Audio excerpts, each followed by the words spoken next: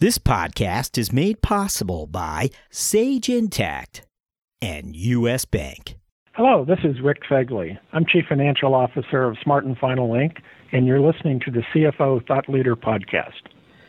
This is episode 281. How as a finance leader are you driving change in your organization? How are you driving change within your organization? In this episode, a number of our finance leaders share with you their expat experiences. Now, a little background. One episode last summer, I made the comment that the finance career path often allows executives to set down roots in certain geographies and is a nice alternative to becoming a corporate gypsy.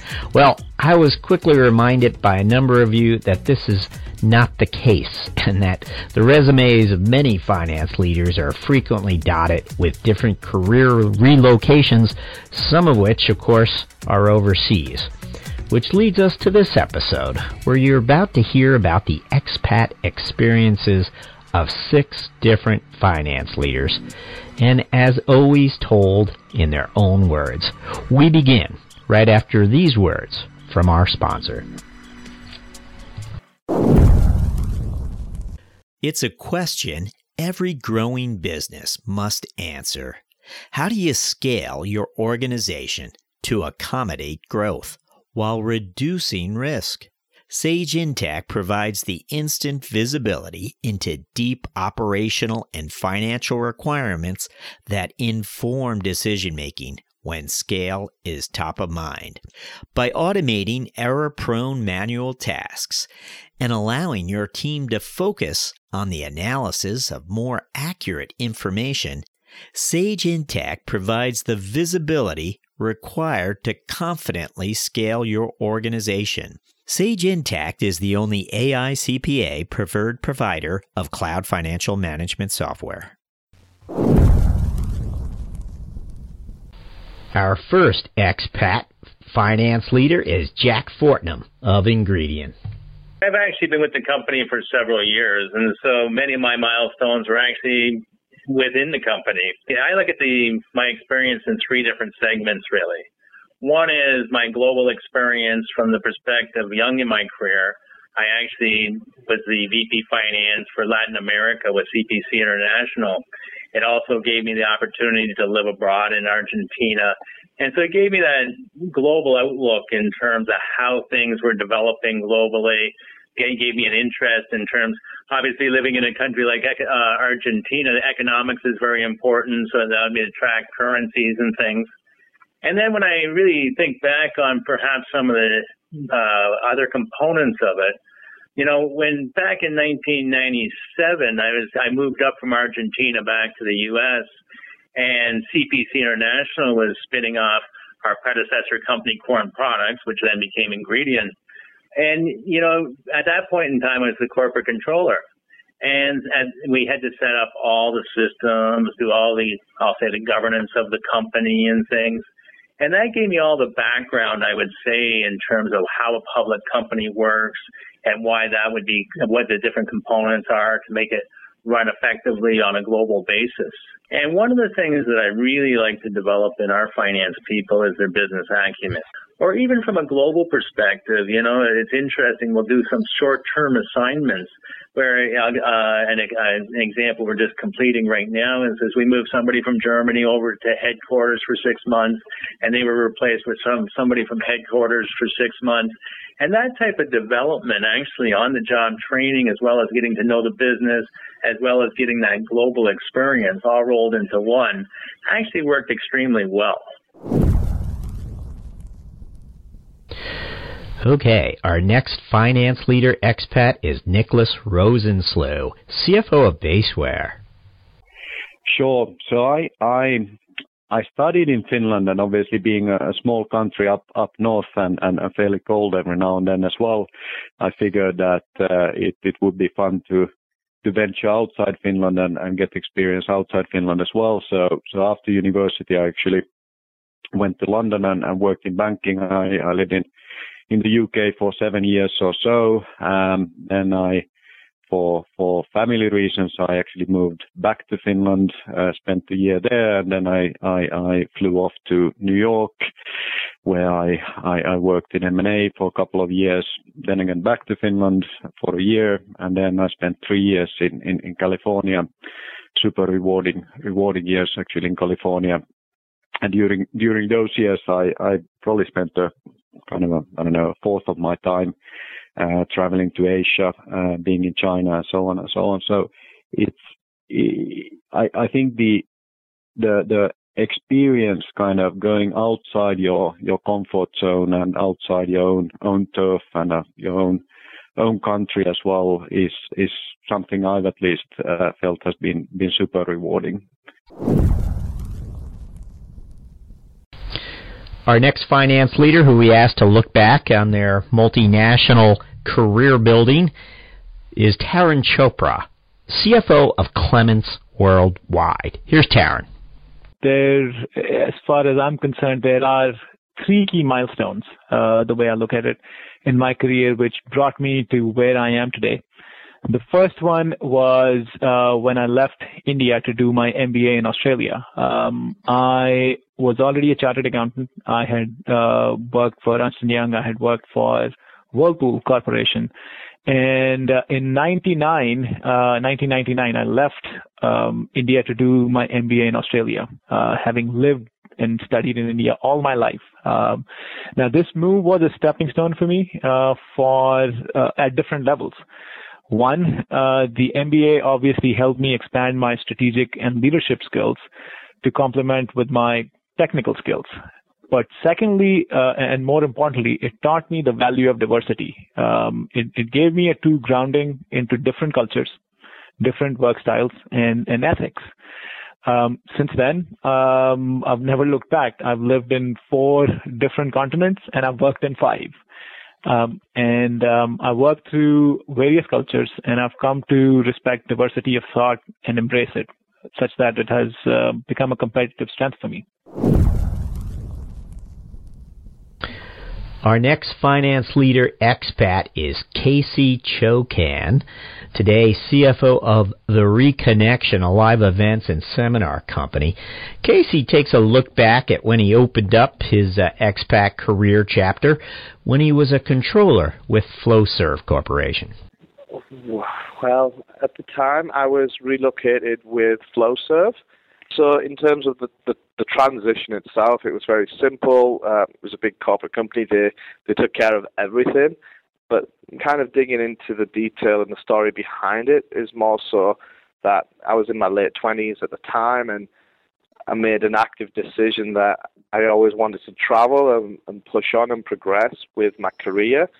And I'd had a really good time working for Flowserve in terms of I've had fantastic progression, worked my way up through the ranks, and it was very clear that they were very happy with developing me as an individual. And to get an opportunity like that at such a young age as well, in my late 20s, and I'm controlling 3 different sites within the country, over $25 million a year in revenue, it was a big responsibility. And then to transfer over to America, a new culture, didn't know anybody when I arrived.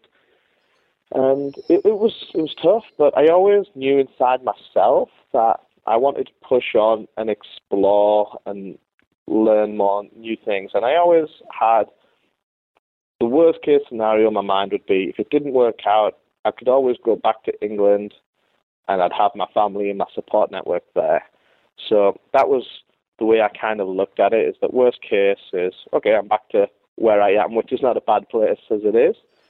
But the best case would be to excel and progress there and push on. And my thought is there's a lot more opportunities to be had here in America. And you know what? I proved myself right so far. The world that we live in now is just so globalized. And with the way technology is moving forward every day, there's more and more advancements. Now what that gives us the opportunity to do is to target a lot more people as opposed to the 20, 25 cities we would be in every year. Now we can target everyone with an internet connection that's interested in our product. And now on the backside of that, we can identify exactly where those people are located and what demographics are actually buying and watching our program, and now host smarter events as opposed to based on historical information. Over the last 5 years of me being here, I'm now happily engaged, and my life's kind of taken a different turn. So with LA being such an amazing city where I can literally do everything from surf to go up to the mountains and ski and the national parks, I'm a very active person, and food, everything that I could ever want from a city is here. So I can't really see myself leaving Los Angeles anytime soon. Thought leader listeners, don't go anywhere. We've got 2 more tales from our expat finance leaders for you right after these words from our sponsor. You want smart, clear, and honest guidance to help you meet the financial goals of your middle market business. With U.S. Bank, you have a partner who will help you find the right solutions to help your organization reduce payment costs, enhance control, improve cash flow, and expand your spend visibility. U.S. Bank's dedication to making ethical decisions and doing the right thing is at the heart of what they do, and their efforts haven't gone unnoticed. They've been named a 2017 World's Most Ethical Company for the 3rd consecutive year by the Ethisphere Institute. To learn more, visit uspayment.com/middlemarket. One of the common characteristics among a number of the expat finance leaders we've interviewed over the years is how M&A activity was in part responsible for helping open up the expat chapter of their careers. Here's Jim Kelleher, CFO of Activio, recalling his expat chapter. At age 26, I took I would call it a bit of a risk. I had never stepped out of the United States, and I took a job with one of my clients as a European finance director based in London, and spent roughly 4.5 years living in London and running finances for a software company that was headquartered here in the Boston area. And that really set the basis for my career. It got me into a very operationally finance role, and it certainly opened my eyes to how to do business overseas. And I think it differentiated me in the marketplace for someone as they went forward, because it particularly at that time, it's a little bit more prevalent now, but at that time you didn't get very many people who did that sort of expatriate assignment. So that set me up well. I can't imagine there are many corporate finance leaders out there today that have more international business experience than Barry Swarnstein, CFO of Five9. Here I am, teeing up Barry with an expat question. Hey Barry, you're from South Africa and you became a CFO in Europe and then in the U.S. Was there a third continent where you have served as a CFO? I got my education partly in South Africa but mainly here in the MBA here in the U.S. I've worked extensively in Brazil. I've been there maybe 40 times in different roles. I worked on the ground in Turkey, but that's considered Europe as opposed to Asia. And I spent a lot of time in proper Asia proper, in Singapore and Malaysia in particular, and also in China. I didn't mention this because I don't want to sound boastful, but I've done $2 billion worth of capital markets transactions, debt and equity, primarily debt, and approximately $2 billion of M&A transactions, like, for example, the sale of Accusson to Siemens. Okay, so there are road warriors, and then there are Swarnsteins. I suspect Barry knows how to travel light, don't you? Until next time, may the road rise up to meet you, and may the wind always be at your back. Thanks for joining us.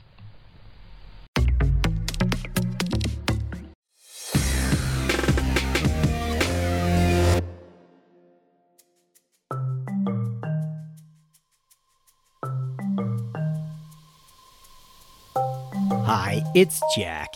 At CFO Thought Leader, we're interested in hearing from you. We want to find out what you would like to hear more of or less of. And so we've created an ever so short survey in order to learn from you.